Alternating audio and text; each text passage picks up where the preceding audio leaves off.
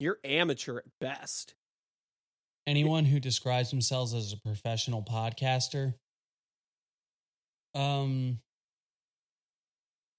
be careful what you say, because it will end up as the stinger if you say it. Never mind. No. I'm gonna let them sleeping dogs lie. In the first aeon, I was the Great Spirit.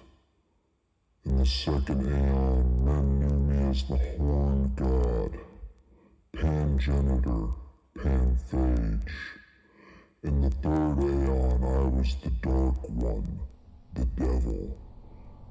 In the fourth aeon, men knew me not, for I am the Hidden One. In the fifth aeon, I appeared before you as Baphomet, the god before all gods who shall endure to the end of the earth.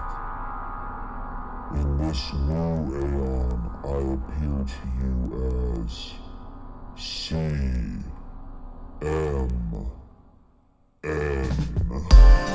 Imagine that there is a brilliant white light just above. Is commentary on the magic art. In the years of the primal force and the dawn of terrestrial birth. Oh, that was very educational. Now magic will take place. Don't be fooled by what I just said. This is CMN. Welcome, everyone. Welcome. I am Sextus Empiricus Kennedy, and this is Chaos Magic News, the only news podcast that can't account for its whereabouts on November 22nd of 1963. As always, I'm joined by my amphibious co-host, Extra Large Nemo. Hey, Nemo, how's it going? I'm sleepy. Well, that's a great thing to tell the listeners. Why are you sleepy? You know, I honestly don't have a bit. I was trying to think of something that was Slumberland, Nemo, whatever, but I got nothing. Yeah, this was a very very bad start. Actually, I have no clue what Slumberland is. I never even heard of it until you mentioned it right before we went on. You said it's Finding Nemo? No, it's a very loose remake of the Little Nemo thing, which was a comic strip from way back when, and then it had an animated movie. Oh, but it's about a kid who has adventures in a dreamland. Okay, that's kind of cool. Is it magical? It's. Can you find a paradigm in there? You probably could if you really wanted to. It's no Dream Quest of Unknown Kadath, but whatever. That'd be pretty cool. Could you, because did you see about those little Howard Lovecraft fucking movies? I don't even know if those things are real. I just saw like a billion DVD covers. Yeah, where it's like cutesy child Lovecraft. Right, yeah, but that would be cool. You could do like a Dream Quest of Unknown Kadath that was like a little Charlie Dexter Ward. I feel like we're going to have to do a pre-game episode like The Road to R'lyeh or something where we just get all of this Lovecraft nonsense out of our system so we can get that episode out. Yeah, I feel for the listeners who don't actually know anything about H.P. Lovecraft. They're just sitting here confused. Oh, they're talking about Cthulhu again. Fucking Christ. I don't care. He's got an octopus head. It's like, I don't even know what this shit is. Mm-hmm. You know what you should have said when you said, I'm sleepy? What? Because I'm full of the Thanksgiving feast. Oh, right. Yeah. It was just Thanksgiving for all of us Americans, so. Right, and How was your Thanksgiving? I mean, it was a Thanksgiving. It was weird. I got exposed to COVID, so I really just spent mine in isolation with my beloved. That's great. I spent mine around like financial advisor assistants and their families, and other random people I didn't know that well. They drank my beer. It was very unfortunate. That sounds tragic. Yeah. Yeah. They drank your alcohol. I mean, only because like I had decided that I was going to buy all the beer for me and my homie that was there so we could drink. And I had planned like, all right, it'll be enough beer for me and one other person.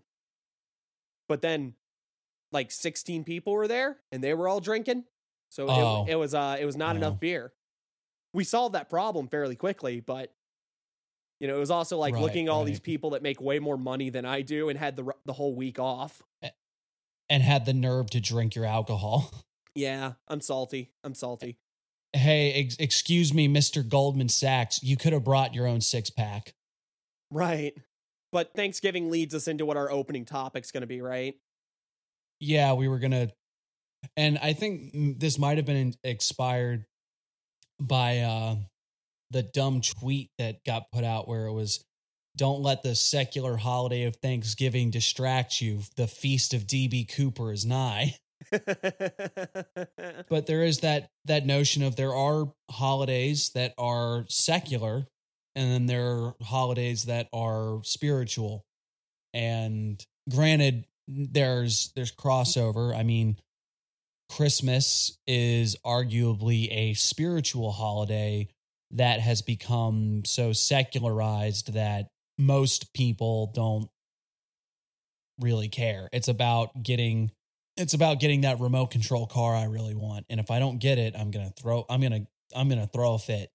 Well, I'd argue that virtually every holiday in the States has been thoroughly secularized at this point.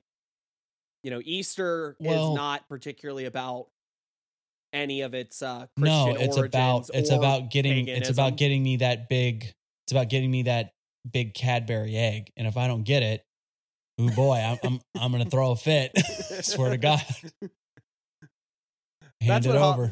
That's the real secret of holidays at this point in time. It's just an excuse for you to be really mad that you didn't get the thing that you wanted. And you never get what you really want for any of the holidays.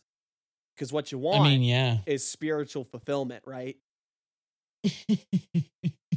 You better hand over that enlightenment right now, or guess what? I'm going to throw a fit, Buddha.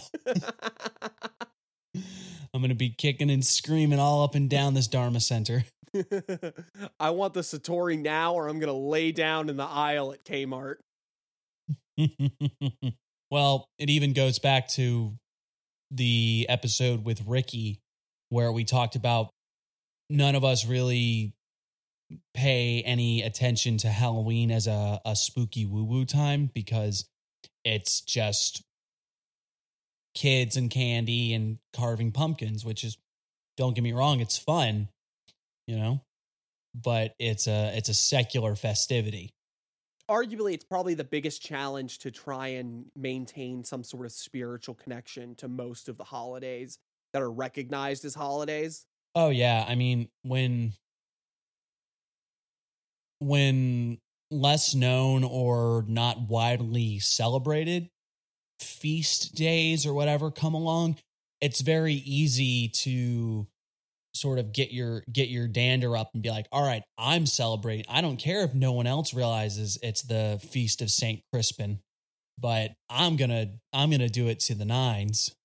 Right. But then of course you have the added benefit of, you know, oh, well, I have to go to work. So that's going to put a damper on the affair. Well, I mean, there are also people that have to work on Christmas anyway. Oh, yeah. Yeah. I've been there. I mean, 10, 20 years ago, I feel like the number of people that had to work on these major holidays was probably a lot smaller. But now, I mean, most of these holidays are celebrations of the slightly middle to upper class who get the days off, while the working class and particularly the people in the service industry are like, who the fuck cares? Right. All Thanksgiving means is that I don't go into work until 4:00 instead of 3:00. Well, also because we're so, you know, back to what I said, give me that remote control car or I'm going to throw a fit. Now it's so many people are, okay, well, Thanksgiving dinner's at 2:00. We'll be done eating by 5:00, which is good because I have to go down to the already started Black Friday sales and do my job. Hopefully I don't get trampled. Right. And then the middle class who does get the day off gets to drag themselves out after filling their gullets and be like, well, and buy time shit. time to stand in line so I can get Johnny his giant fucking TV because he broke his last one throwing his controller at the screen when his Minecraft server went down. I told him no swearing on my Christian Minecraft server, but they didn't listen.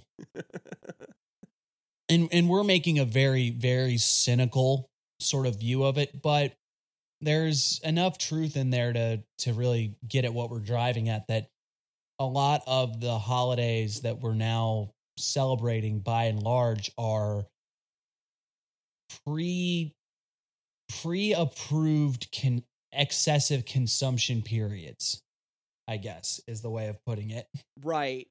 It is times that we are all agree that we're going to spend more money than we already normally do. Right. We'll spend more money. We'll eat more food.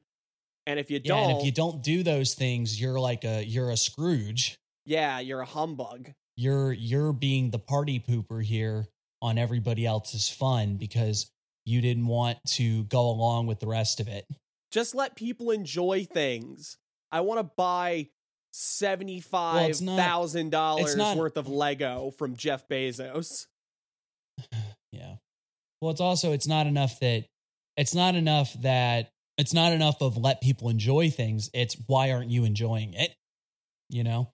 And most of you are probably going, oh, well, I would never demand anyone celebrate anything. But like next, you know what? In a couple of weeks, tell your family you're not celebrating Christmas. You're not getting anybody anything. You're not going to come see them. You're not doing this, that, and the other, and watch them lose their minds. Oh, right. Yeah. Case in point. Yeah. Well, for our listeners who are decidedly of the magic and spiritual variety, if not both, what can they do to try and reinvigorate a spiritual sort of atmosphere to their holidays? Well, with some of them like Thanksgiving, there's no spiritual bedrock for Thanksgiving. So, well, right. Yeah. We're not trying to make Memorial Day, into a spiritual holiday. I feel like Memorial Day might work because it's a day honoring the dead. Well, okay. Yeah, you're right. That's better than Thanksgiving, but we're not going to make it's better than thanks. Yeah. I was about to say we're not going to make Arbor Day a spiritual holiday, but actually I feel like that's pretty easy one. That's a nature worship day. Well, fuck. What secular holiday doesn't have anything besides Thanksgiving? I mean, Valentine's Day. You're kidding, right? I mean, do you know the origin of the holiday? Yeah, the Valentinian heresy. Yeah. See, that's a great one. Don't agree with that. But no, by and large, most of these, you could find some sort of, I mean, I guess like President's Day, right? How are you going to enchant President's Day? But the point being that if you are, say Christmas comes around in a couple weeks like it's going to, I feel like most of us are probably going to be busy with family and this, that, and the other. Most of us aren't even going to be thinking in spiritual, magic-y, spooky woo-woo terms. But there is something to be said about carving out maybe a half hour that day and doing something, you know? You could, if you're going in that sort of pagan, heathen sort of thing, there's a lot of Yule, Saturnalia type observances that you could probably do. If you're going on the Christian route, there's tons of actual spirit, I find going to midnight mass Christmas Eve is a really powerful spiritual experience for me personally. And I don't regularly go to any kind of church, but going to a midnight mass is, and even maybe part of it is just because you're exhausted, but I think there's something highly beneficial to doing that sort of carving time out and saying, this isn't about me spending money. This isn't about me putting Die Hard on the TV. This isn't about the remote control car that if I don't get, this is not even an ongoing bit. I'm telling you, if I don't get this remote control car, it's going to be bad. All right. But there's something to be said about demanding that time of yourself, or even in another way of looking at it as like the gods or the whatever demand this time of me. That, you know, the other 23 hours of the day can be dedicated to whatever the worldly nonsense that I've got going on, but I'm going to give this bit of time. I always find myself celebrating my major spiritual things for the Christmas season, as it were, around solstice. Christmas itself always, yeah, I mean, it's the easy workaround, I guess, because I feel like Christmas for most people ends up being far too much of a communal family A lot of affair. us have, and unless you're around people, a lot of us have too many social.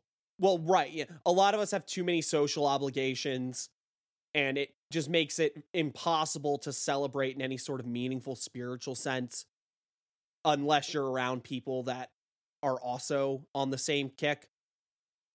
And yeah, if you've got a whole community of spooky woo-woos that are your buddies and you're all going to come over and do that. I mean, and even then it's kind of hard because, you know, you get 5 spooky woo-woo people in a room together and ask them what they're about. They're not, you know, very rarely are you all going to be on the same page, but either way, most of us aren't dealing with the members of the coven. They're dealing with Aunt Gertrude. right, you know?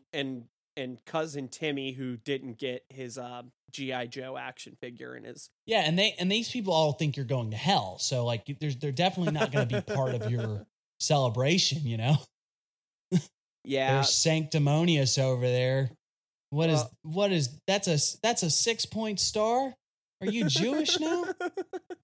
No, wait. It's all one line. What is that? Oh man. Well, we've given ourselves our time to look down our noses at other people, I guess, didn't we? I don't think there's anything that judgy than acknowledging the fact that most of us are under tremendous social pressures, even during these ideas of like leisure periods. You know, you might, even if you are one of the fortunates who gets time away from your job during these times, most of us are still dealing with family. We're dealing with loved ones. We're dealing with the loved one's family. We're dealing with friends or other this, that, and the other people who want your time. And that's not a bad thing, but it makes it hard to focus on your individual spiritual workings and path. That, you know, it might be the winter solstice and this is supposed to be a great, the sun's returning, Sol Invictus type thing, but you're probably, for the most part, you're not going to have time for it. So maybe we're better off waiting for the day of St. Crispin and being like, all right, this is my day. I suppose there's not much of a good answer of how to deal with the secularization of the holidays other than to accept that these holidays have been secularized for the most part and refuse to engage in them if that's how you feel. Yeah. You can always choose not to play, but, you know, Mama's probably going to be mad. Oh, right. And I don't even mean... And you're definitely not like, getting that remote control truck. I just mean don't force yourself to feel like this is supposed to be a big special holiday so you don't end up messing yourself up a little bit when it inevitably fails to live up to any sort of grander meaning than an excuse for you to go see your family. And I mean, hey, Oh yeah, 100%. I'm not going to lie and say that seeing your family can't be an incredibly moving experience in a way, especially me who doesn't live around their family anymore. But also there's a lot of there's good and there's bad in that too. I was God reminded knows. of the Ram Dass quote the other day where it was, if you really think you're enlightened and there's light shooting out all around you and you're not even touching the floor, go spend 15 minutes with your family. Yeah. So hell, maybe that's the secret spiritual goal of Christmas. It's not an attainment, it's a battle. You have to keep your zen. It's all a test to keep you humble so you don't go around thinking you're the fucking next spiritual master. Because you're like, well, fuck. Mom said something about my bangs and now I'm fucking pissed off. To say these Wall Street bankers are drinking my beer and I haven't kicked the shit out of them yet. Man, I'm getting pretty good at this. I was 100% on that kick, except I also did turn to my buddy and say, they're drinking my beer. What are we going to do? In the most desperate voice I could manage. All right. Well, in that case, is it time for the most beloved segment of CMN? What's in the news? What is in the news indeed? What is in the news indeed? Oh, we have breaking What have news. you got for us? We have breaking news. Yeah. Defiant protests erupt across China. Demonstrations are breaking out across the country in an unprecedented challenge to Xi Jinping's zero COVID policy. Wow. Protests are erupting across China, including at universities in Shanghai, where hundreds chanted, "Step down, Xi Jinping, step down, Communist Party," in an unprecedented show of defiance against the country's stringent and increasingly costly zero COVID policy. A deadly fire in an apartment block in the country's far western region of Jiang that killed 10 people and injured 9 on Thursday appears to have fueled the anger as video emerged that seemed to suggest lockdown measures delayed firefighters from reaching the victims. Well then, that's a heavy one. Is it too late to get Gordon White on here? Don't worry, we'll have Gordon on eventually. It's all about time. I think that this was inevitable. Part of why the Western world had to start reneging on this was because they knew this would be the outcome. And given China's rather authoritarian presence in its government to begin with, I mean, like I said, it's not like something like this wasn't going to happen eventually.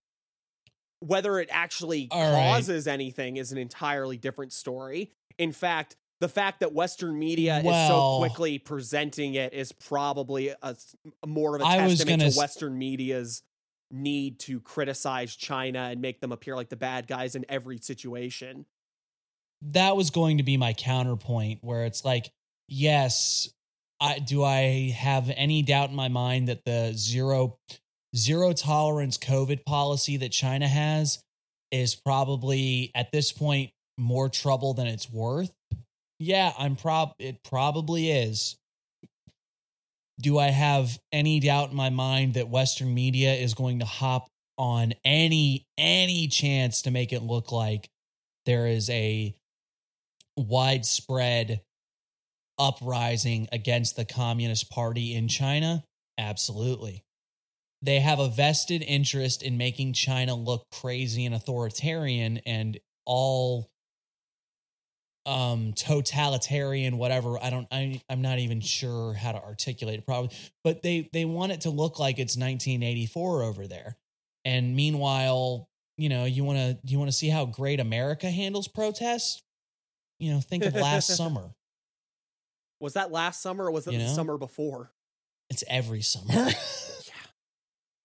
Yeah, that's like for real. That's a cynical understatement. you're gonna try to tell me that China's the fucking bad guys, and it's like, no, it's always the same thing. Is that I have far more in common with the average schmuck in China than I do with anybody claiming governance of me as an American. Well, I mean, that's what it always comes back to. It's not that there's good guys and bad guys. It's just that there's the state. And the state is almost uniformly always a terrible institution that's only there because there's not another option. And there's many options within what a state is, and some of them are better than others, maybe.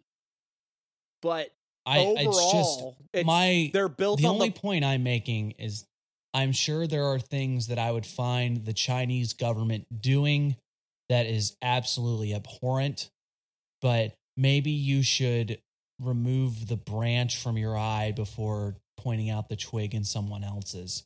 And Western media is always about that, as painting our enemies, in quotes, as horrible, cartoonish villains while simultaneously committing human rights atrocities every single day. Yeah, agreed. It's just the way it is. And also, I will also make the concession that zero tolerance COVID policy probably ruffled some fucking feathers. It's probably not tenable at this point. And I'm saying that as someone who just lost his Thanksgiving because, I wanted to do the smart thing and not expose other people to COVID. Let's see what else we have here. U.S. citizen accused of killing 25-year-old North Carolina woman while vacationing in Mexico. Oh, that's fucked. Hold on. Can you repeat that? I'm sorry. U.S. citizen accused of killing 25-year-old North Carolina woman while vacationing in Mexico. So they were both vacationing and then he murdered her, or? I suppose. I don't know. What the heck? Did they think they were going to get away with it because it was in Mexico? I suppose so. An arrest warrant has been issued in Mexico for a woman suspected of fatally assaulting a friend from North Carolina while on vacation last month. Oh, so two ladies go on vacation to Mexico and she murders her friend. And then it's like, what happens in Mexico stays in Mexico, baby. That's so fucked. There's probably going to be some very bizarre motivation. Either that or they were just like fucked up and she did something stupid. It happens all the time, I'm sure. Accidental deaths very often get turned into murders because someone wants to cover it up afterwards. Oh, right. Or even, it could be a crime of passion where you were fucked up and somebody really got under your skin and you acted wild for a second. Yep, and then you came to and just dipped. And then you realized, oh shit, I just killed Mary. Yeah. Not good.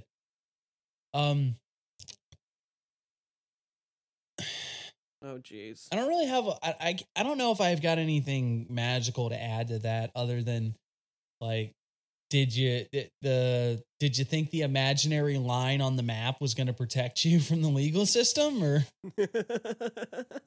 Yeah, the only magical thing I have was maybe it was a ritual. Took her down to sacrifice her. Did it happen at one of the pyramids, or? Oh no. If that's what happened, then now we're getting somewhere.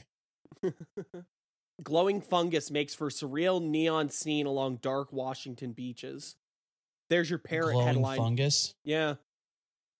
Oh, that is definitely like parrot with the earpiece headline, but yeah.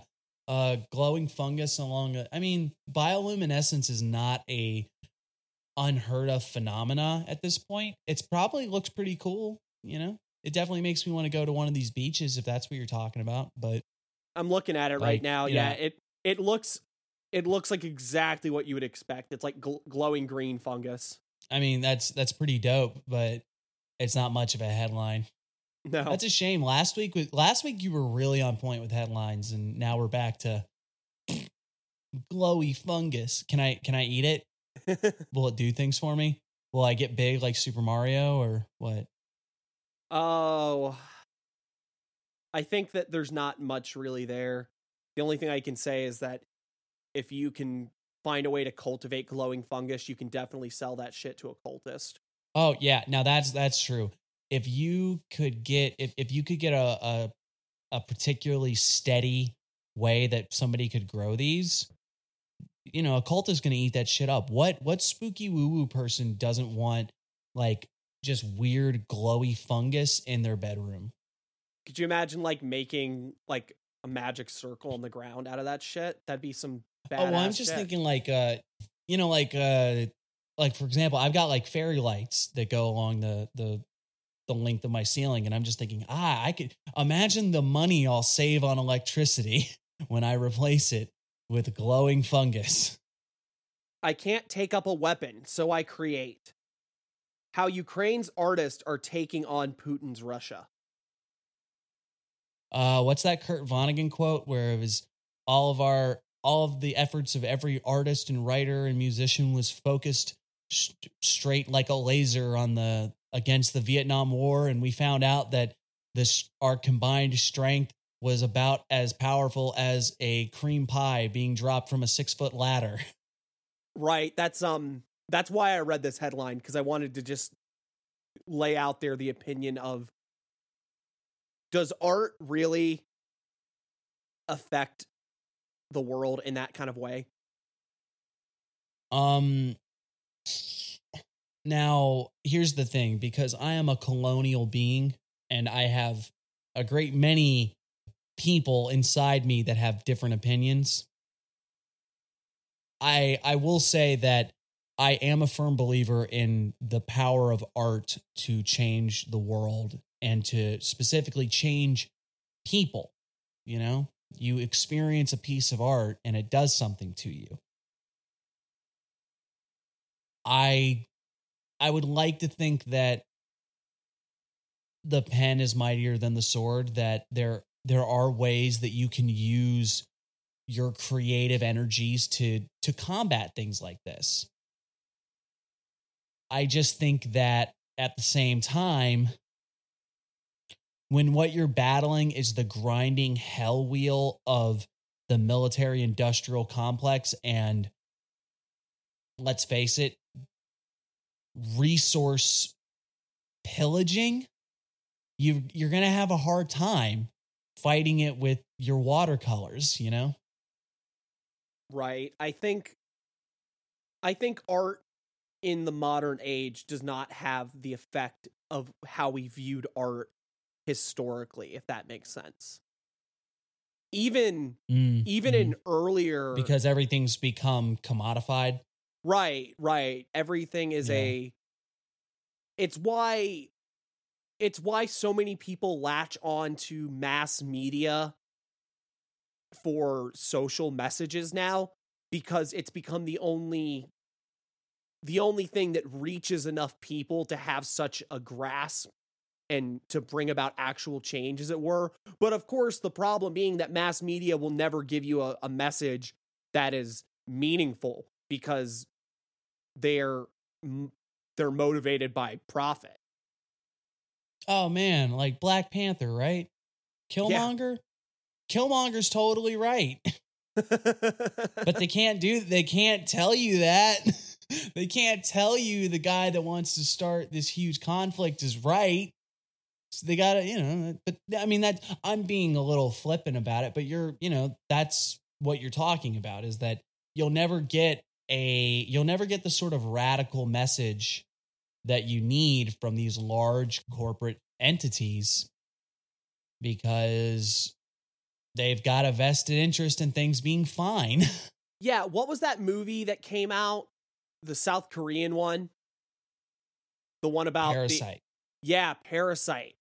Like, in a way, that is supposed to be a very radical statement against capitalism. Specifically, how it has become hyper accelerated in South Korea. But even so, it's not a particularly radical message, for the same reason of what we were talking about last time when we were talking about the election, how we all see the actual problems and the failures of all these institutions, and then we still actively have to engage in them. Right, yeah. No one No one thinks the government actually represents their interest, but we all vote still. Right. And it's the same way that everyone thinks capitalism is flawed or a failure, depending on who you want to talk to. But either way, like you said, everyone from a crazed fascist to a good old-fashioned Marxist to well-meaning liberals will tell you that capitalism is ridiculously failing at what its goals are. Hell, even your basic conservative will tell you that it's wrong and that it's again, like Tucker Carlson will sit there and rant about Amazon being a terrible fucking thing. Well, he doesn't believe in anything. Well, yeah, but you know what I. But the point I'm getting at, leave that alone. Well, right, but the point being that there's all of these ideas that we all think represent some sort of radical stance, but they don't. They're just they're almost the defeatist opinion of people that can see the axe coming at them and do nothing to stop it. Oh yeah, I mean, because we can all agree on these things. It's just when we get to this specifics. Is what I said last time. It's what your answer to that problem is that defines you, and that's when everybody starts hating each other. Because when you say that the answer is a dictatorship of the proletariat, or the answer is to cede all power to the state and let the grand leader make all of the decisions because he's a strong man, right? Or whether it's the mutual aid and building forces outside of these structures, aid, or if it's just or it's just taxation is theft, so don't let the government do anything. It's like these are all answers that will start fucking fistfights. Right? These are arguments that will when they get to policy levels. Yeah, they will start real heated discussions. And, I'm very comfortable saying things like fascism are point blank terrible. But, the rest of it, there is some room for nuance and discussion, but there's a lot of fighting that can go on in between those. But the point being that as far as art, I am the eternal optimist, where I like to think that things like stories and things like art and things like music, things that are creative ventures that try to tap into something that is at the same time much greater than man and at the same time much more primal. Things that really tap into the source of whatever we are or whatever our experience is. I like to think that these things are powerful and can really do a lot to change the world. But then there's also the cynic in me that thinks that, the motherfucker with the gun usually gets to decide where the food's going. Right. And I think I don't know, art in relation to magic is sort of the problem that I come back to. Because magic, for a lot of people, is an art, right? Mm-hmm. And I feel like magic succumbs to much of the same faults that art has to reckon with in the face of creating global change. Well, or even national change. I agree entirely. I think on another level, at least, because this started about Ukraine, right? Mm-hmm. I think the Ukrainian artist still probably has a better shot at causing some change than the fucking Knights of Chaos do. Right. At least people pay attention to the artist. At least the artist got an article. Yeah. Frontier Airlines drops its customer service line. I think that's magic as fuck. Just drops it entirely? Yeah, no more customer service. Nothing. That's an incredibly magical idea right there. If you can't tell us, if we are entirely responsible, if you can't tell us anything's wrong. Exactly. If we're the ones who are held responsible for causing, problems and having to reckon with them, and we're also the only people that are actually taking these calls, we are well within our power to just stop doing it entirely. They've got to have some sort of, they have to have some sort of substitute, right? You can't just be like, if this is the business equivalent of plugging your ears and going la la la la la, no, nothing's wrong. I mean, their bottom line is going to take some hits. I'll tell you that much. Oh yeah, they have a chat bot, a live chat that's available 24/7. It's social media channels and even WhatsApp. So you can still get a hold of them, but they're just not having a phone line anymore. And it was a cost cutting measure. That's because Zoomers don't want to call anyone anyway. Yeah. But the boomers are going to be furious. They're going to be like, I don't know what a chat bot is. None of them can fly anymore anyway. What, is there a boomer no fly list? It's because they have boom in the name? What?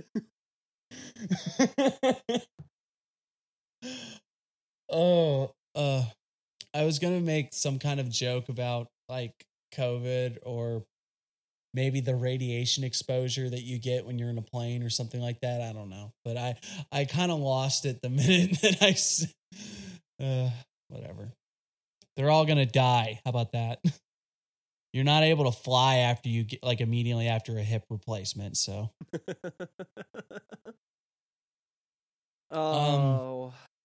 I guess we could make the argument that there is something to be said about, finding those innovative shortcuts where it's like, well, most people are not trying to call us anymore, so they'd much rather send us a text, so let's give them what they want. And then I guess there, like you said, there's something kind of funny in the idea of reinforcing the reality you want by cutting out all of the opinions you don't want to hear. Well, I mean, normally that's taken as a very negative, but well, yeah, I mean, it's a negative because we have a sort of ethical ideal of not closing yourself off in a bubble of your own opinion. But from a chaos magic perspective, that's almost what you're trying to do when you enter a certain paradigm, right? If you're entering a ancient paradigm and you're really trying to believe every aspect of it, you're not going to sit there reading Science Today all the time, are you? That's going to give you a ton of shit that completely conflicts with your ideas. You're like, no, the world is flat, the sun rotates around it, and it's Helios, the god of the sun. I would really love to see how that particular method worked out for someone. If someone was like, I've never tried to live in like a flat earther paradigm. I thought you meant the technique. Okay. No. I meant like, here's the problem. We can talk about belief as a tool, but there's this certain baseline that I think we're all operating on that I feel like somebody would be very hard pressed if you wanted to prove that you could manipulate your particular reality tunnels however you wanted. That would really be a hard one to convince yourself the Earth's flat. Now, granted, at the same time, there's people that do it all the time almost unintentionally, and then they end up on YouTube talking about, the Garden of Eden is at the center of Antarctica, and you got a number 2 pencil that they taught how to spell. They taught you spells with your bullshit number 2 pencil. Yeah. They every time you see them, you say hell, and they ask about your hell elf. I'm trying to remember what that's called because there's a shorthand for it. It's like blood over will or some shit like that, or blood over intent, where it was like, because I found it just wanting to gawk at flat earthers because I'm a douche. And then I was like, oh no, you guys are spooky woo woo cult people. This is even crazier. But that's a story for another time, I think. Well, in back to what you were talking about of the sort of baseline we all operate at. That is exactly what I'm talking about when I rant about Heideggerian worlds and the background that we operate from. Yeah, there's certain things you're going to have a hard time shaking, and it's arguable if it's even possible.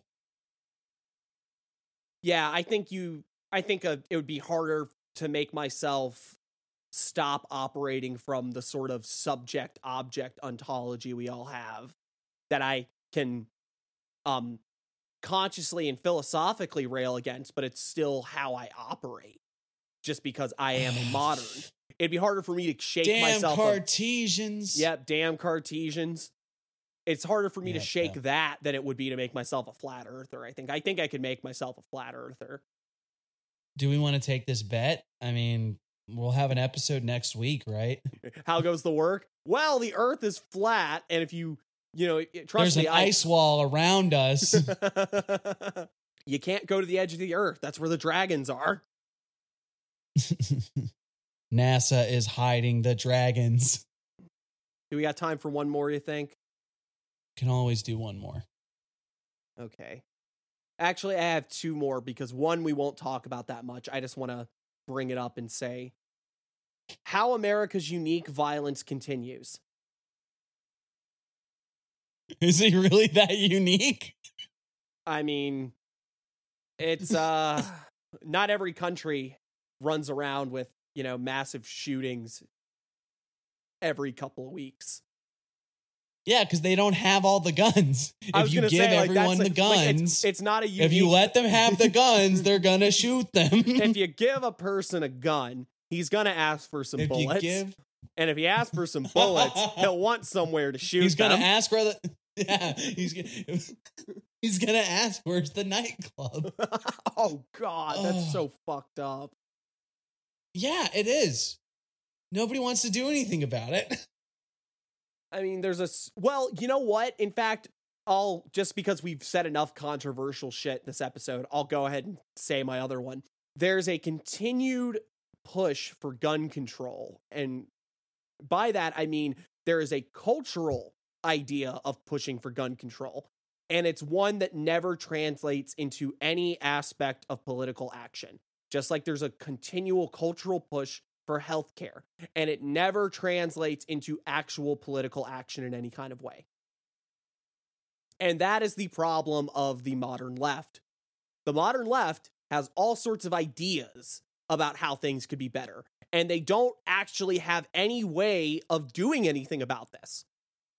And do with that what you will. And a lot of them are people that are more or less comfortable where they're at. They're advocating these things on behalf of people that they look down on as like the poor working class and this, that, and the other. Well, yeah, and then there's people like us. They don't have. Yeah, they don't. These are people that don't have a real motivation to make the world better. They want to feel good, so then they don't do anything. And then there's people like us, I guess. Well, I mean, there's plenty hypocrites. Of I mean, I just saying there's plenty of people I know that are very working class and very, very much leftist of different ilks, but they are all in the same boat as well because they have nothing they can actually do. A lot of them, I feel, are not even people that are as aware as you and I are, which is shocking, I know, because we're fucking oblivious. But, stand for fucking Nancy Pelosi and Joe Biden and shit and AOC, and they're convinced that voting will actually do something. Yeah. So, at any rate, the last headline will go. Yeah, this will be a nice little palate cleanser that gets us off the political kick. Brain experiment. Parakeet with a microphone. Look at this dog. He's got a bow tie. Where'd he get that?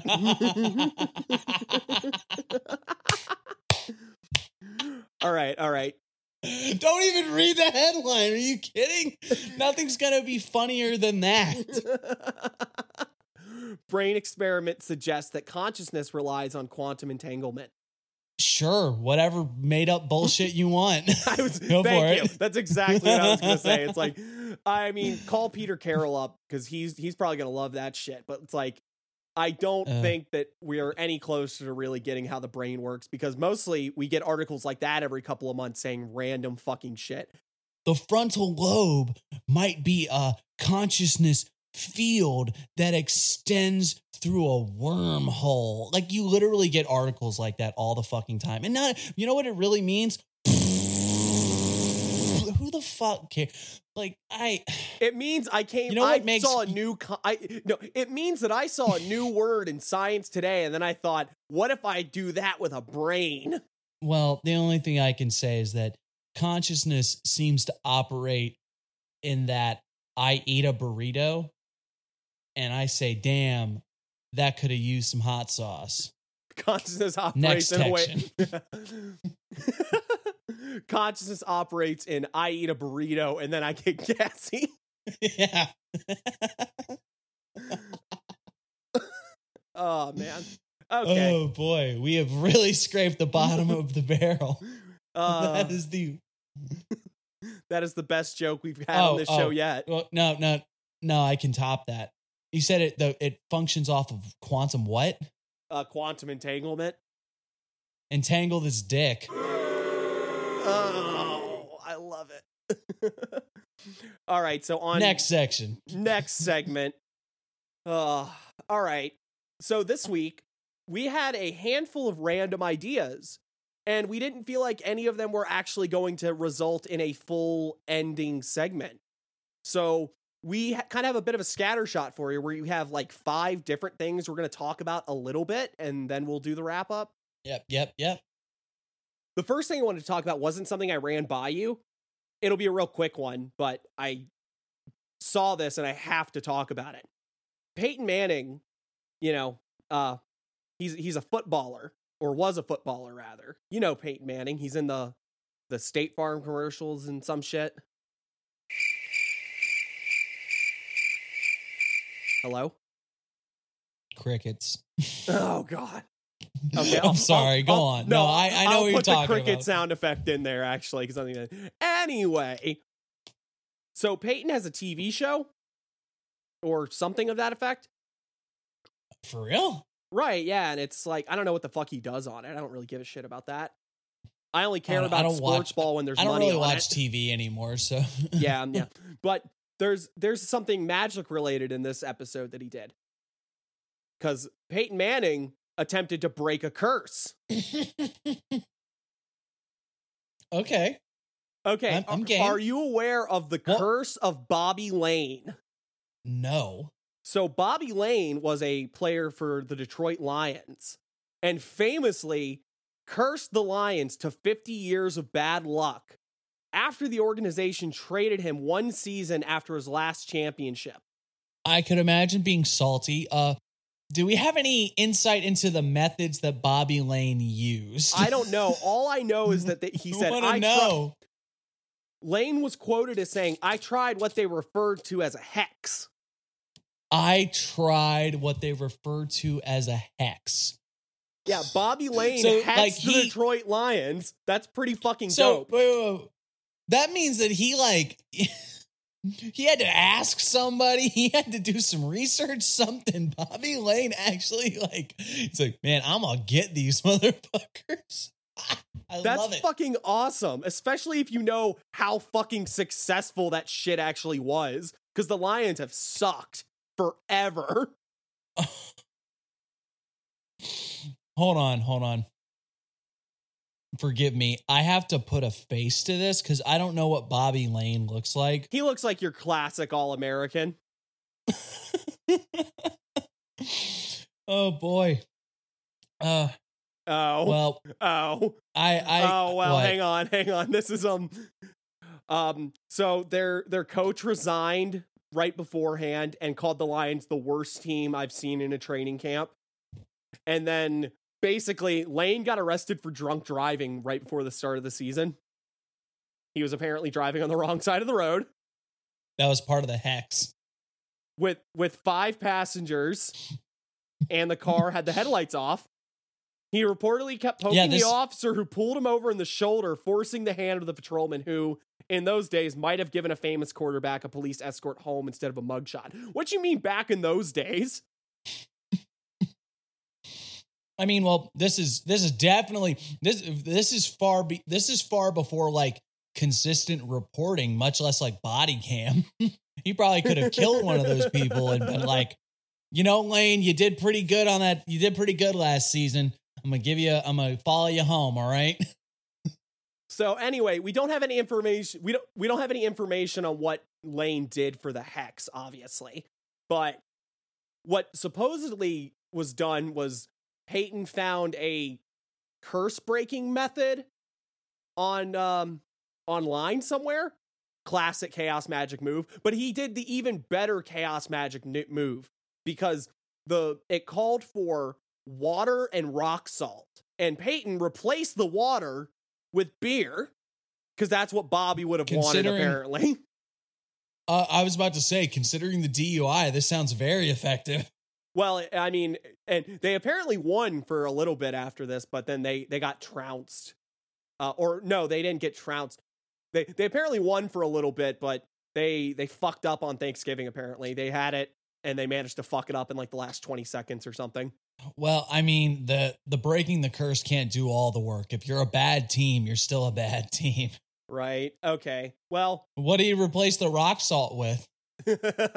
Meth. I broke this curse with a 6-pack of Miller and some Shard. I'm starting to think that this wasn't even a curse breaking. This was just getting so high that you thought you broke the curse. This is just a bender. And ESPN paid for it. Woohoo!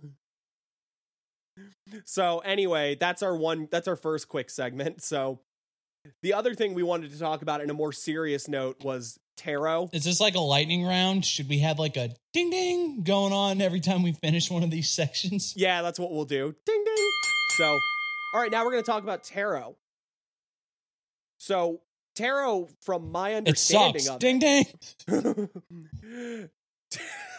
Tarot, it sucks. Ding. But no, but I think tarot is something that doesn't get, because everyone does tarot. Like pretty much, you'd be hard pressed to find people that are spooky woo types that don't have at least some knowledge of tarot or at least some experience with it. Yeah, But I don't think tarot gets enough credit for being such a huge part of chaos magic in a way. Because think about it. Tarot was a fucking game. First off, anyone that tells you that tarot didn't start out as a game is a moron and they're lying to you. Historically, tarot was just a fucking card game that somewhere in the 14th century? I should have pulled this up before he started talking about it. Ding ding. Yeah, 14th century. And it somewhere shortly after they were playing cards were common and put around, cardomancy becomes a thing, and tarot becomes a big thing after a little while. And it quickly gets built into something way bigger than it was. I don't have the name of the fellow, but some, like Bobby Lane. Yeah, Bobby Lane. But you know how it is. Some freaking aristocrat writing about that sort of shit just comes up with the whole idea that hieroglyphs from Egypt are what inspired the tarot. And that's where everyone telling you that tarot, it comes from ancient Egypt and shit like that. That's where they get it from. Is that also the rationale for Yu-Gi-Oh?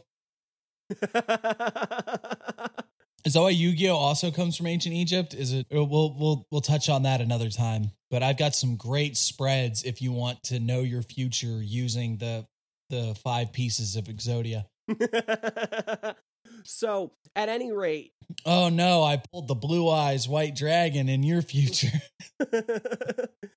Someone has made a Yu-Gi-Oh tarot deck. Oh, absolutely. Right. I mean, someone's probably made a tarot deck using Yu-Gi-Oh cards. But ultimately, nearly every magic tradition, magical order, magical anything, 9 times out of 10, they're going to claim a lineage that is not historically accurate. They're going to normally claim to be a lot older than they actually are, and probably back to somewhere like Egypt for a very long time was the hotbed of like everything went back to Egypt. And then when people actually figured out how to start reading hieroglyphics, Egypt became a little less mysterious. Crowley made the claim of the recreating of the Sumerian tradition. And the Egyptian tradition. Which is another... Well, yeah, exactly. Bertio claimed to go back to Atlantis because, no one's going to be able to call you on it. Didn't Bertio also claim like that he had like some initiation from some guy who doesn't exist?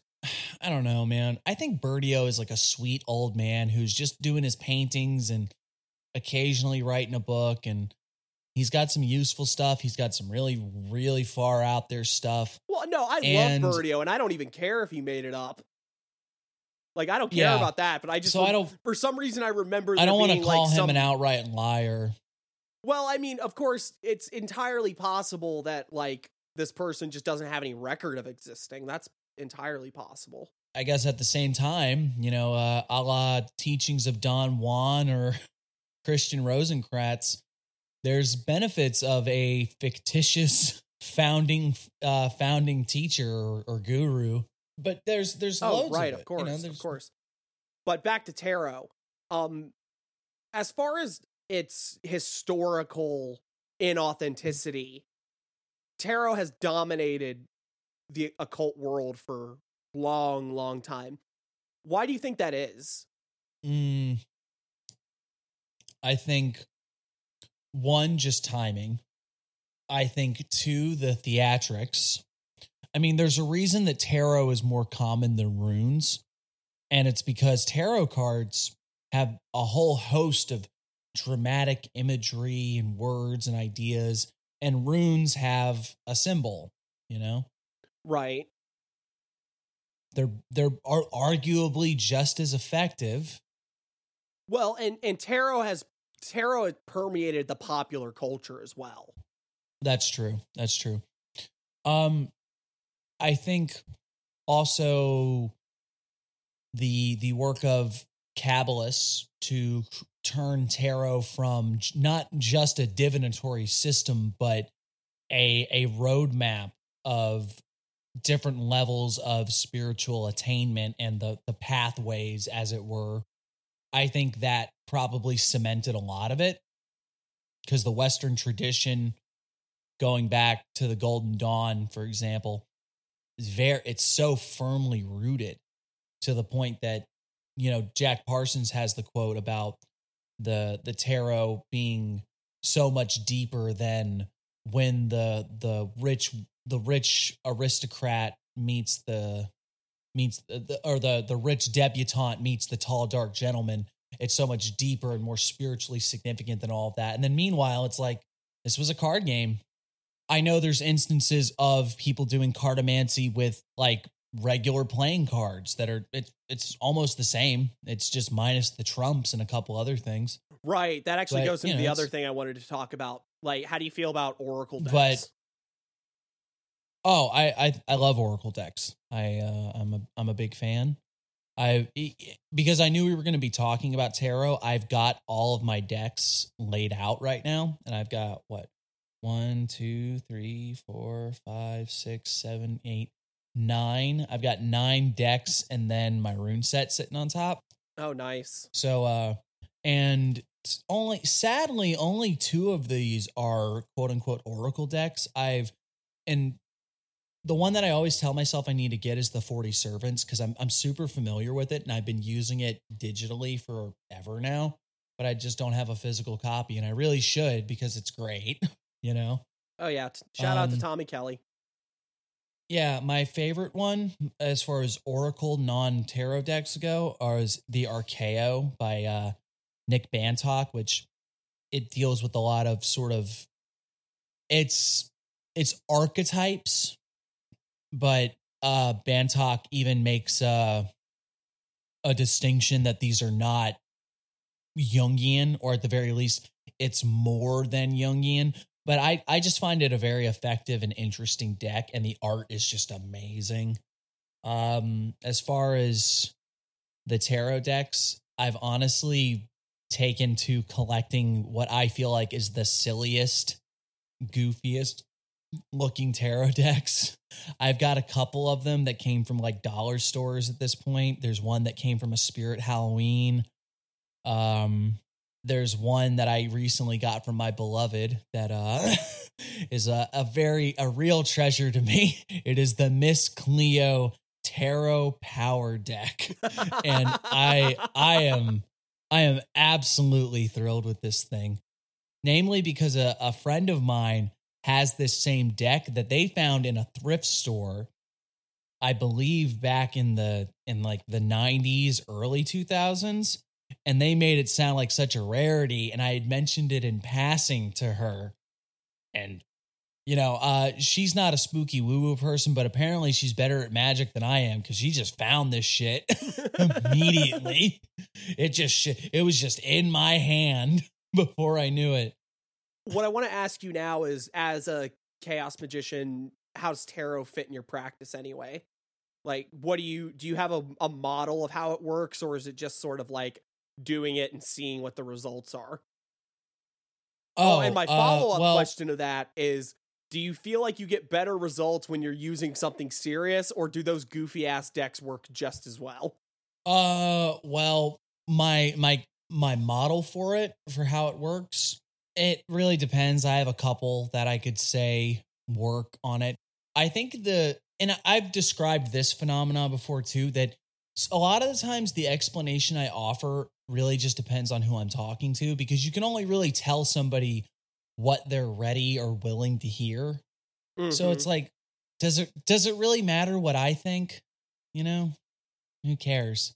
Yeah. The easiest explanation is just that humans can take abstract images and information and ideas and extrapolate them out. You know, you can find whatever meaning to your random problem in looking at the ripples in the water if you were to stare long enough and put enough of yourself into it.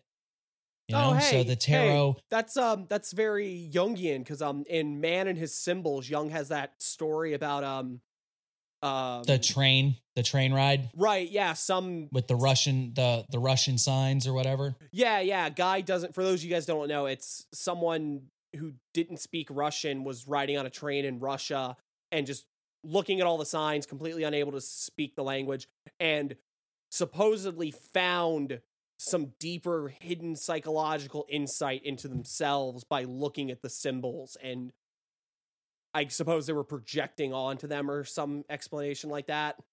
I don't remember. It's about free association. And strangely enough, Jung even tries to break away from that, where he thinks like, no, free association can't be the answer. Like, that's probably useful, but that isn't, and that's how he gets into the archetype thing. But there's a lot to it, I guess, and I don't want to derail it because I like Jung. I don't have too much to say about him most of the time. You know, people that are really into Jung are really into Jung. They don't need my endorsement of him. I personally don't buy into a lot of what he says. But the point being that is a very simple explanation for tarot. You could even go into like, well, if the universe is predetermined, then it doesn't matter what I do. Every card that I draw was determined to happen. So somehow through the predeterminedness of that card, I can figure out something about the predetermined future. There's one. There's another one. Then there's the idea of like, well, using this symbol system, I can reach a certain state of gnosis that will open my mind up to divinatory processes that I'm not normally aware of. There's loads of explanations. Whatever you find useful. I always love to say in the middle if I'm in the middle of a tarot reading, I like to stop what I'm doing and say, just a quick reminder. These are pretty pictures on cardboard and they have no bearing on your life. You should do whatever the hell you want. You're free to do anything, As for the second question, I don't know. I definitely at one point I only had these goofy, like some goofy hokey tarot decks, and I felt like I couldn't actually get anything useful out of them. Oh hell, I'll go to I can actually talk Jung again, even though I said I was going to get off of it. Robert Johnson, who was a Jungian of great prominence, his book Inner Work is amazing.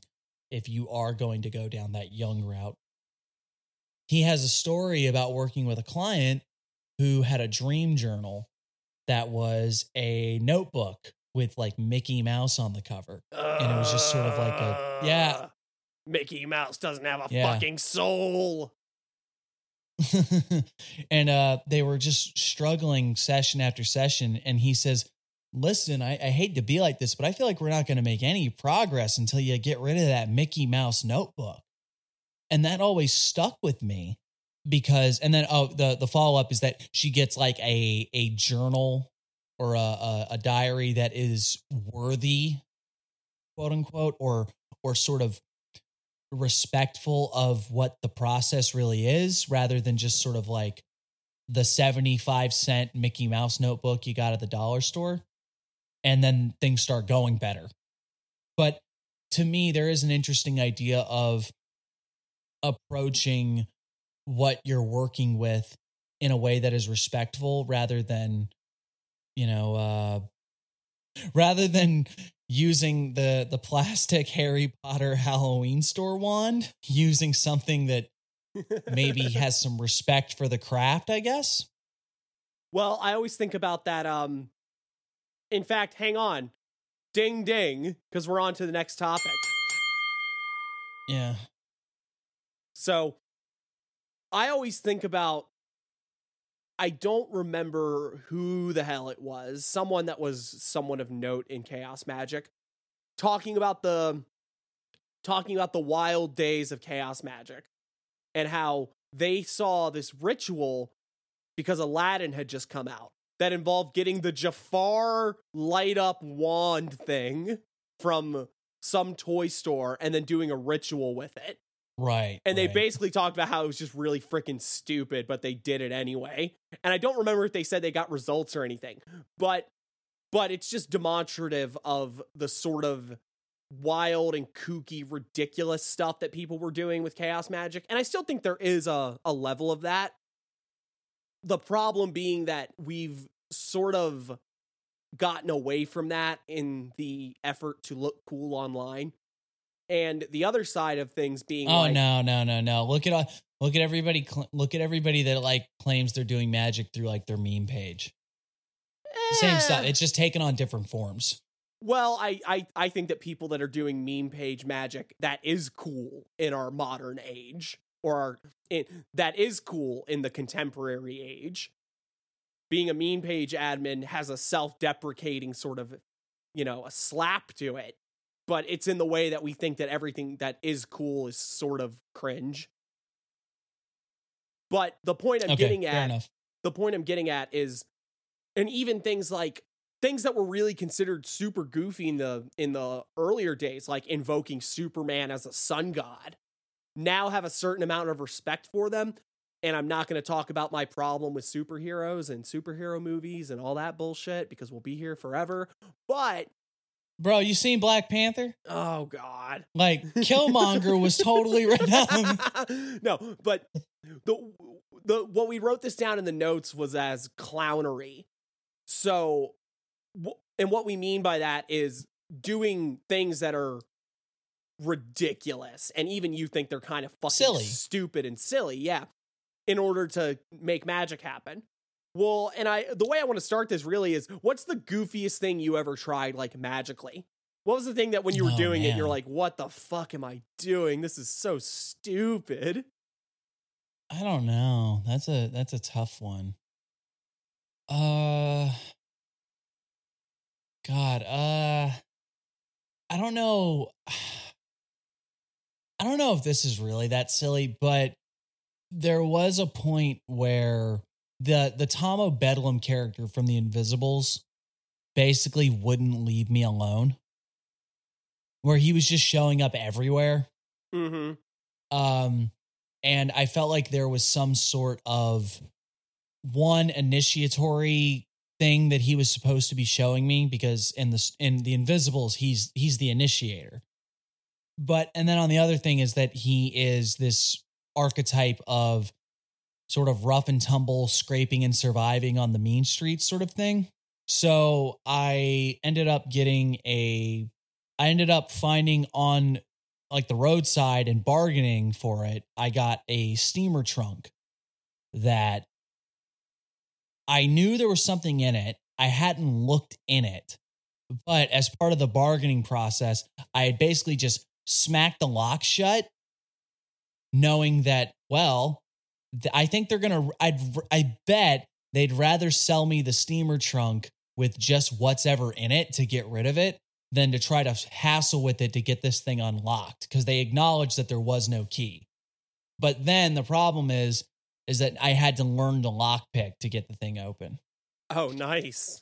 And this felt, so basically it maybe not grand magic ritual like hokiness in my rollerblades or anything, but because of a comic book character making his presence known through various sort of weird synchronistic things, I basically tried to pull a fast one on some people that were selling stuff on the roadside, and then had to learn how to lockpick. And then when I opened it, it was full of the most bizarre fucking shit in the world, where it was like, among other things, about 4 or 5 various statues of frogs meditating, and not like all of the same, not like part of a series of home decor or something, but like clearly somebody had a thing for meditating frogs. And you are personally very attached to frogs now. Oh yeah. It's that kind of thing sticks with you, doesn't it? Yeah. Well, and then funny, the other thing I guess is you could talk about Kek, right? The sort of Egyptian frog god, or we're not gonna talk about Kek. Okay, fine. No, we can't. But I guess if nothing else, the idea of like, haha, funny frog. I guess maybe that it felt a bit like there was some yucks being thrown either at me or with me when I opened that thing. I'll tell you that. Yeah, I can see that. The goofiest thing I can think of off the top of my head, because I know I've done goofy, like invoking fucking whatever as, an archetype or some bullshit. Because I did plenty of that. That's part of where my hatred for superhero magic comes from now, just from doing it and being like, this is really dumb. Even when I got results, I still felt like it was really dumb. And then the popular attitude of superheroes just gets fucking bleh. Anyway, but the goofiest thing I can think of off the top of my head was one time out of boredom, I was offering readings to random people online. And I made the joke that I will give you either a tarot pull, I will give you an I Ching throw, or I will give you a sandwich reading, because I had a big old Jersey Mike sub with me. And some person asked for the sandwich reading. So I opened up the sandwich and I looked at it, and then I gave them a reading based on how I viewed the inside of the sandwich. And they're like, well, damn, that's actually kind of accurate to my situation. Which on the one hand is just like, well, yeah, because fucking tarot reading and all that kind of shit can be vague enough that it makes it apply to any situation. But that inspired me to later come up with the idea of giving random readings. And all that would turn into is someone would ask a question and I would find something completely fucking random to give them a reading with. This ended up being like random map generators, random number generators, opening random documents that I had on my phone and highlighting certain text, pulling a random grabbing a word. book off the shelf. Yeah, getting a book off the shelf.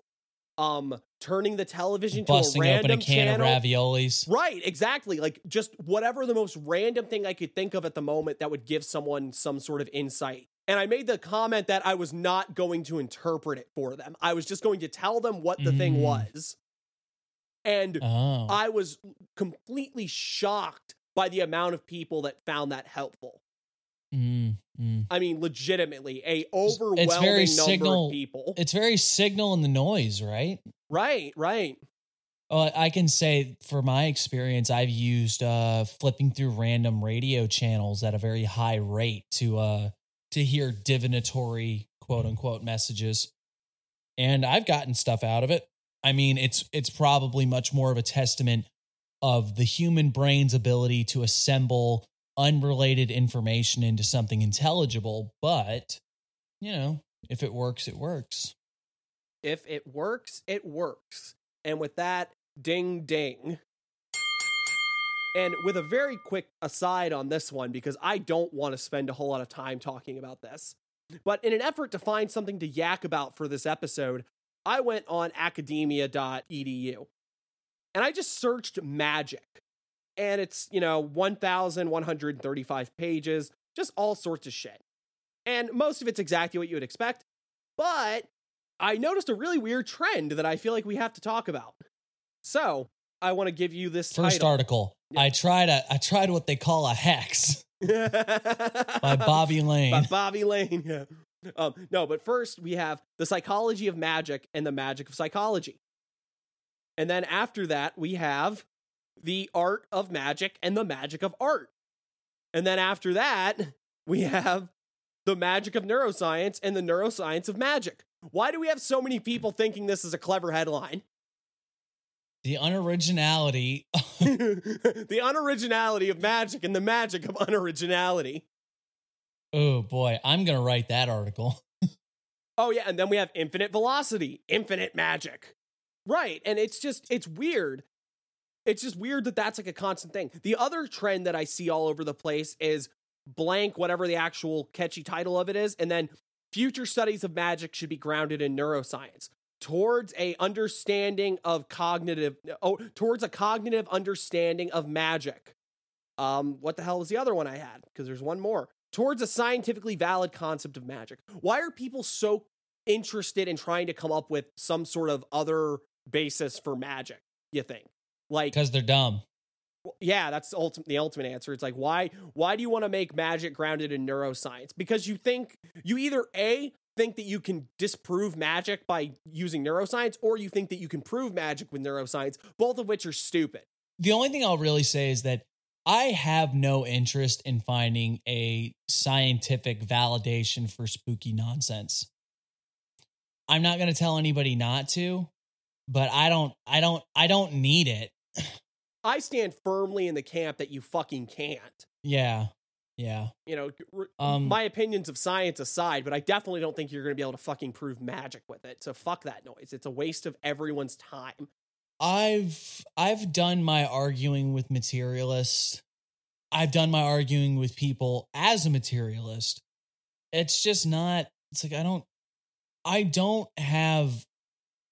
don't put that much stock in other people's opinion of what I do to care.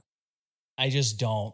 I don't think the world is going to be a better place if we all get on the boat of like magic is real and everybody should do it.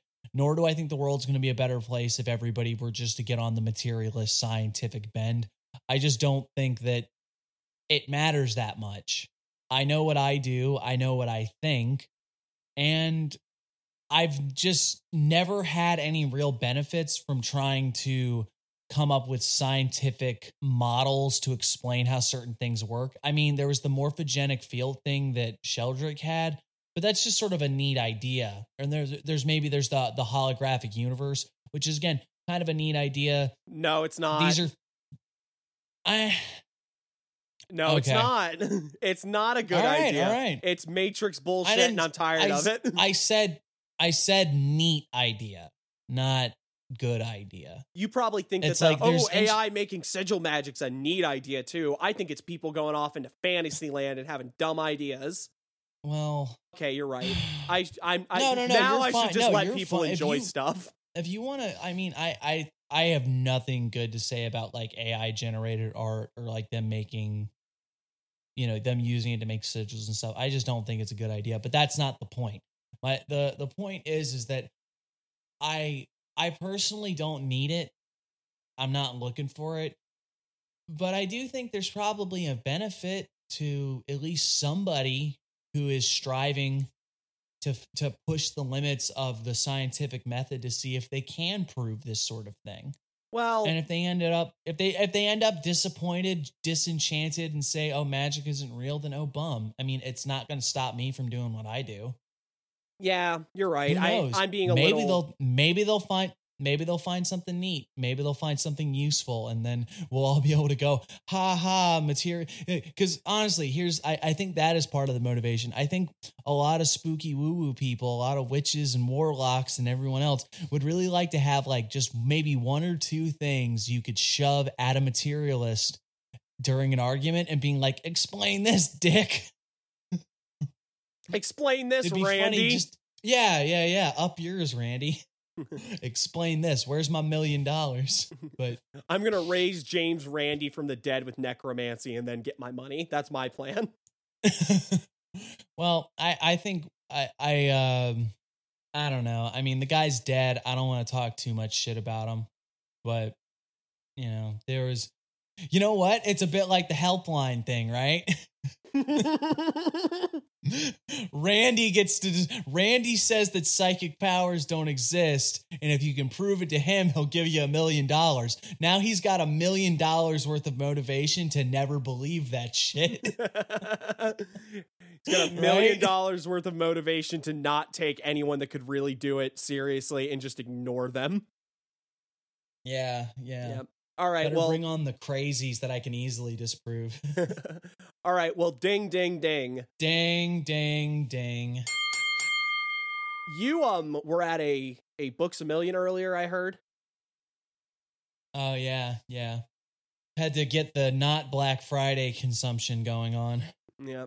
Well, you found something that was worthy of the show. I always like to go and look in bookstores and see what they have for an occult section, where sometimes it'll be like body, mind, spirit, spiritual growth. It's usually next to the self-help and the philosophy. So it's kind of interesting because you'll see like Alan Watts, This Is It, or something like that, and then it'll be Meditations by Aurelius. Oh yeah, Meditations by Aurelius. It's and in then every philosophy 1001 spells. Oh, nice. But another thing is that there's usually in the magazine sections, if they do have magazines, you'll find one or two like weird, sort of spooky whatevers. And one that I've been reading off and on whenever I don't subscribe to it, but whenever I end up running into like a Books A Million or something, I see if there's another issue. It's just called Witches and Pagans. And it's mostly because I'm enamored with the idea that there's still like printed magazines. And ones that would cater to witches and at pagans. All. But one that especially that would cater to witches and to magic in general. And it's honestly not bad. I don't want to just like shit on this like it's a rag or anything. I'm honestly more amazed, like, man, it's gotta be a lot of fucking work to keep the lights on here. I mean, you could like, how many copies can you possibly be selling? You should just talk to me then. We run an occult outlet, and it is incredibly hard keeping the lights on. We ain't got a Patreon or nothing. Well, yeah, I mean, but we're not doing this to make money. I'm assuming that this is this is a business. Well, I mean, you're an idiot. That's what you get for thinking, right? It's very gauche to say that you want to make money on the thing that is supposed to be making you money. So maybe edit that out. Just be humble. Yeah. Well, the cover article for this particular issue is Charismatic Enigmatic Cernunnos, which I'm still not 100% convinced is how you pronounce that. But I mean, I agree entirely. I'll pull back the curtain for the listeners. We spent 5 minutes trying to figure out how to say it before we read this segment. Yeah. And it's actually pretty decent, where it examines this particular figure, where he gets a lot of lip service in modern paganism, but there's not a whole lot of historical documentation to him. So that's Celtic Reconstruction for you. Oh, well, yeah, there's that. There's definitely that. And just the fact that it's witches and pagans kind of tells you what wheelhouse this is in. Right. But I do find it incredibly interesting that there are people that are still trying their damnedest to publish physical print media. And there's art in here, there's poetry, there's much to be appreciated, honestly. I think it's cool. I really do. But that wasn't what I asked you for. What you're asking me for is where's the slop? Where's the trash? Yeah, what's the worst thing that's in there? Oh man. Well, give me just a sec. The worst thing is probably the sheer amount of advertisements, but that's capital. You gotta keep the lights look, on over at Witches and Pagans somehow. Yep. Do you need a minute to actually find something?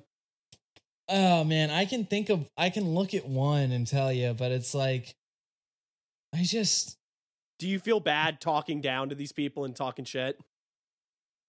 No, it's just like, there's one that I want to talk about, but I feel like we're going to be dicks. That was the point.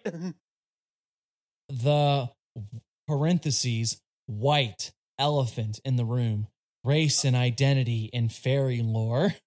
Oh my God. I will say, having watched multiple of the little Disney Tinkerbell movies, they're not all white.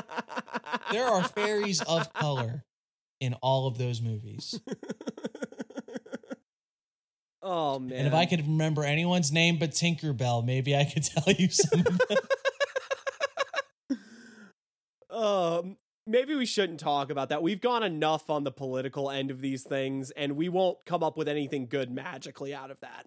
All we're going to say is bad things about people just trying to do the right thing. I don't fucking know. Who cares? I guess there's a reason why we shouldn't just shit on people all the time, but holy fuck. That's awful. We don't have anything good to say anything about anything. Oh, here's another one. Funny, because I just said Tinkerbell. Here's our synchronicity. Second star to the right. Traveling between the worlds. What could that mean? It's not going to be like shifting where you end up in the Tinkerbell universe, is it? Oh my God, it is. No! Oh my God. Whenever your center of consciousness is shifted to be consciously aware and active in other planes of reality, you are engaging in soul travel. Oh God, why? The first time I heard someone say the phrase between the worlds, it was part of a declaration made after the creation of sacred space for a ritual. It was an announcement that we had traveled to a place where the conditions of time and space were different. There's a thought about, we're talking about secular versus sacred. Oh, right. The notion of stepping into sacred time. Oh, yeah. Yeah. Don't get me started on Charles Taylor. I'll go for a long time. I don't think that's what they're going for, but... Definitely not. Ritual work is a form of travel, although this component is often overlooked, as it is subtle and generally not the primary objective of the effort. My experiences in ritual set the groundwork for my understanding of the soul travel methods that I have experienced or observed. Whenever your center... Okay, that's what the actual opening quote is. It is easy to label some experiences as soul travel that aren't. Looking up at the moon in the sky is not the same as going to the moon and touching its surface. Is that a metaphor, or are they saying like the remote travel to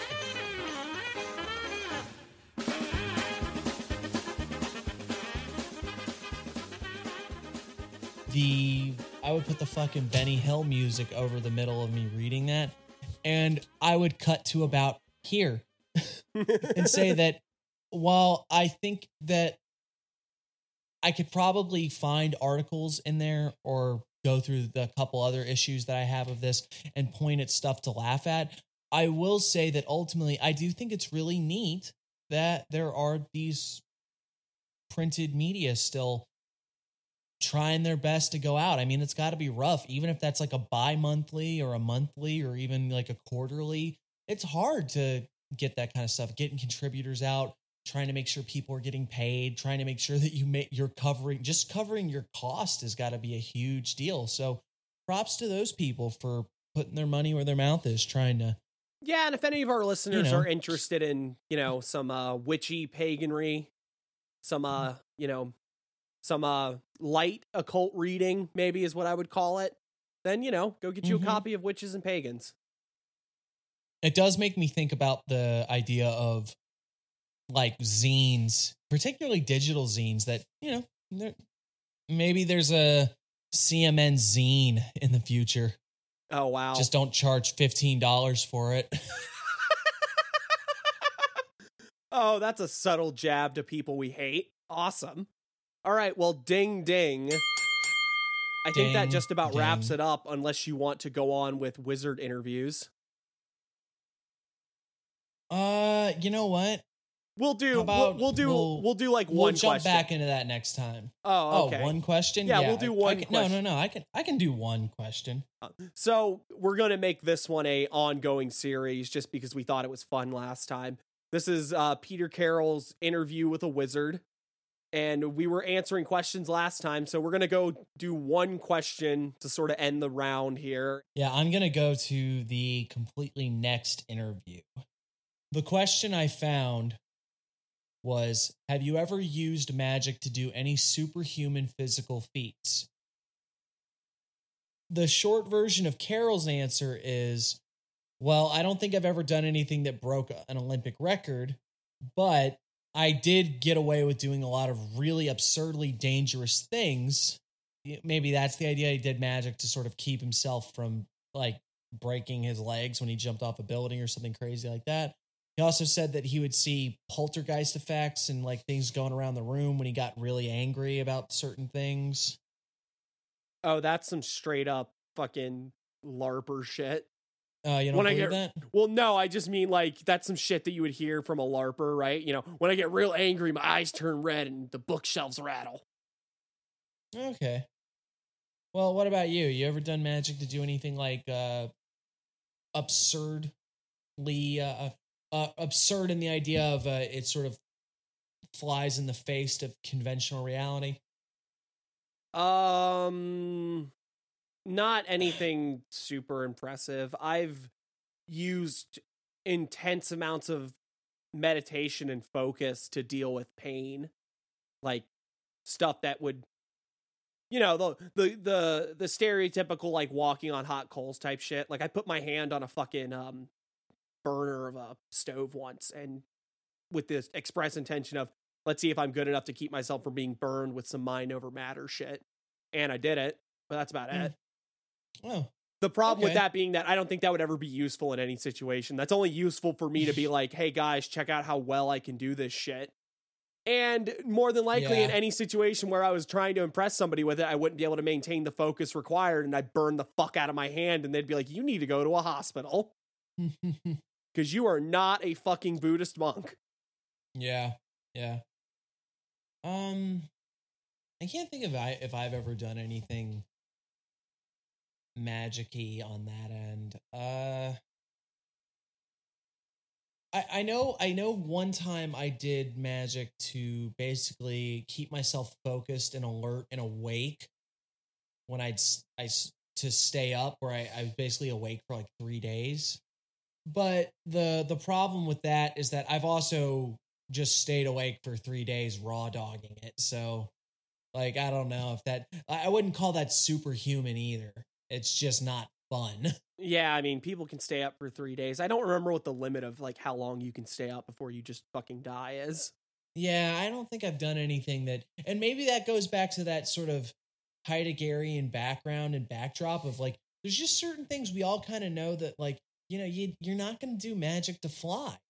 Well, right. It's the throw a fireball thing. Like, you're not going to throw a fireball, dude. I'm sorry. Yeah. If anyone out there knows how to throw a fireball with magic, please contact us. We would like to interview you and possibly join your cult. Yeah. Show me the robes. But maybe that's a subtle jab of like, hey, you should try more crazy stuff. You never know. Maybe it'll work. Maybe you will get to throw the fireball. Or maybe you'll break your fucking legs. And with that, we're on to our palate cleanser question. How goes the work? Do you want to go first? I'm getting very goofy with it, I'll tell you that much.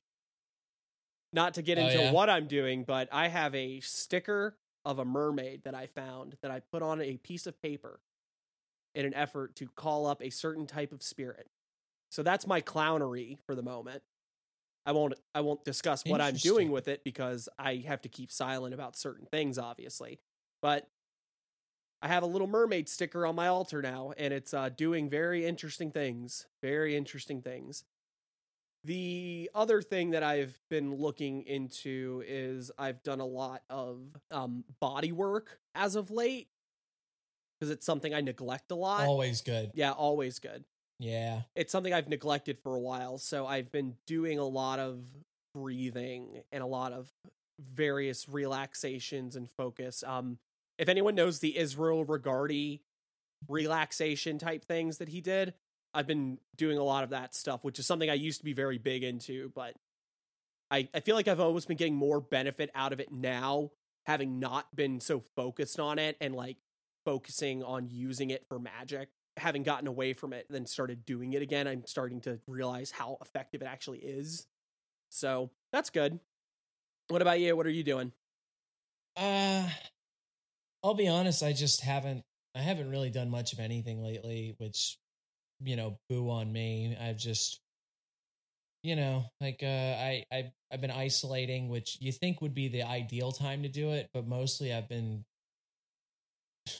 doing a lot of nothing, which, like you said, shame on me. I did do some reworking in my records of everything I've been doing to try to make things a little more orderly and a little more fluid so that I could do a little better about recording and maybe accurately recording what's going on, which is, it's not exciting, but it's a good step. You know, writing down what actually happened is important. So that's about all I've got. Well, I will let you know now that this is 2 episodes in a row that you've told the fair listeners that you haven't been doing much. They're going to start calling you an armchair occultist if you don't do something big next time. You know, you're absolutely right. It's, you know what? You know what? Yeah, you're right. I'll have something insane next week. Do it for the listeners. Do it for the listeners. Yeah. Break your legs in a magical attempt for the listeners. All right. And with that, this has been Chaos Magic News, the only media outlet approved by the ghost of Bobby Lane. As always, if you don't get me that remote control car I want, I am going to throw a huge fit. It's going to be embarrassing for you. It's going to be embarrassing for me. But if you need more, you can find us at chaosmagicnews.com. We are also on Twitter, Instagram, and Facebook. And wherever fine podcasts are sold and dealt in shady back rooms. Yes, you can find us at chaosmagicnews.com, where we'll have articles, the podcast, interviews with all sorts of kooky characters, pretty much anything you could possibly want from us. And with that, Extra Large Nemo, would you like the last word? I'm still sleepy. That was fucking terrible. All right. Thanks for listening, everybody. We'll see you next time. Bye.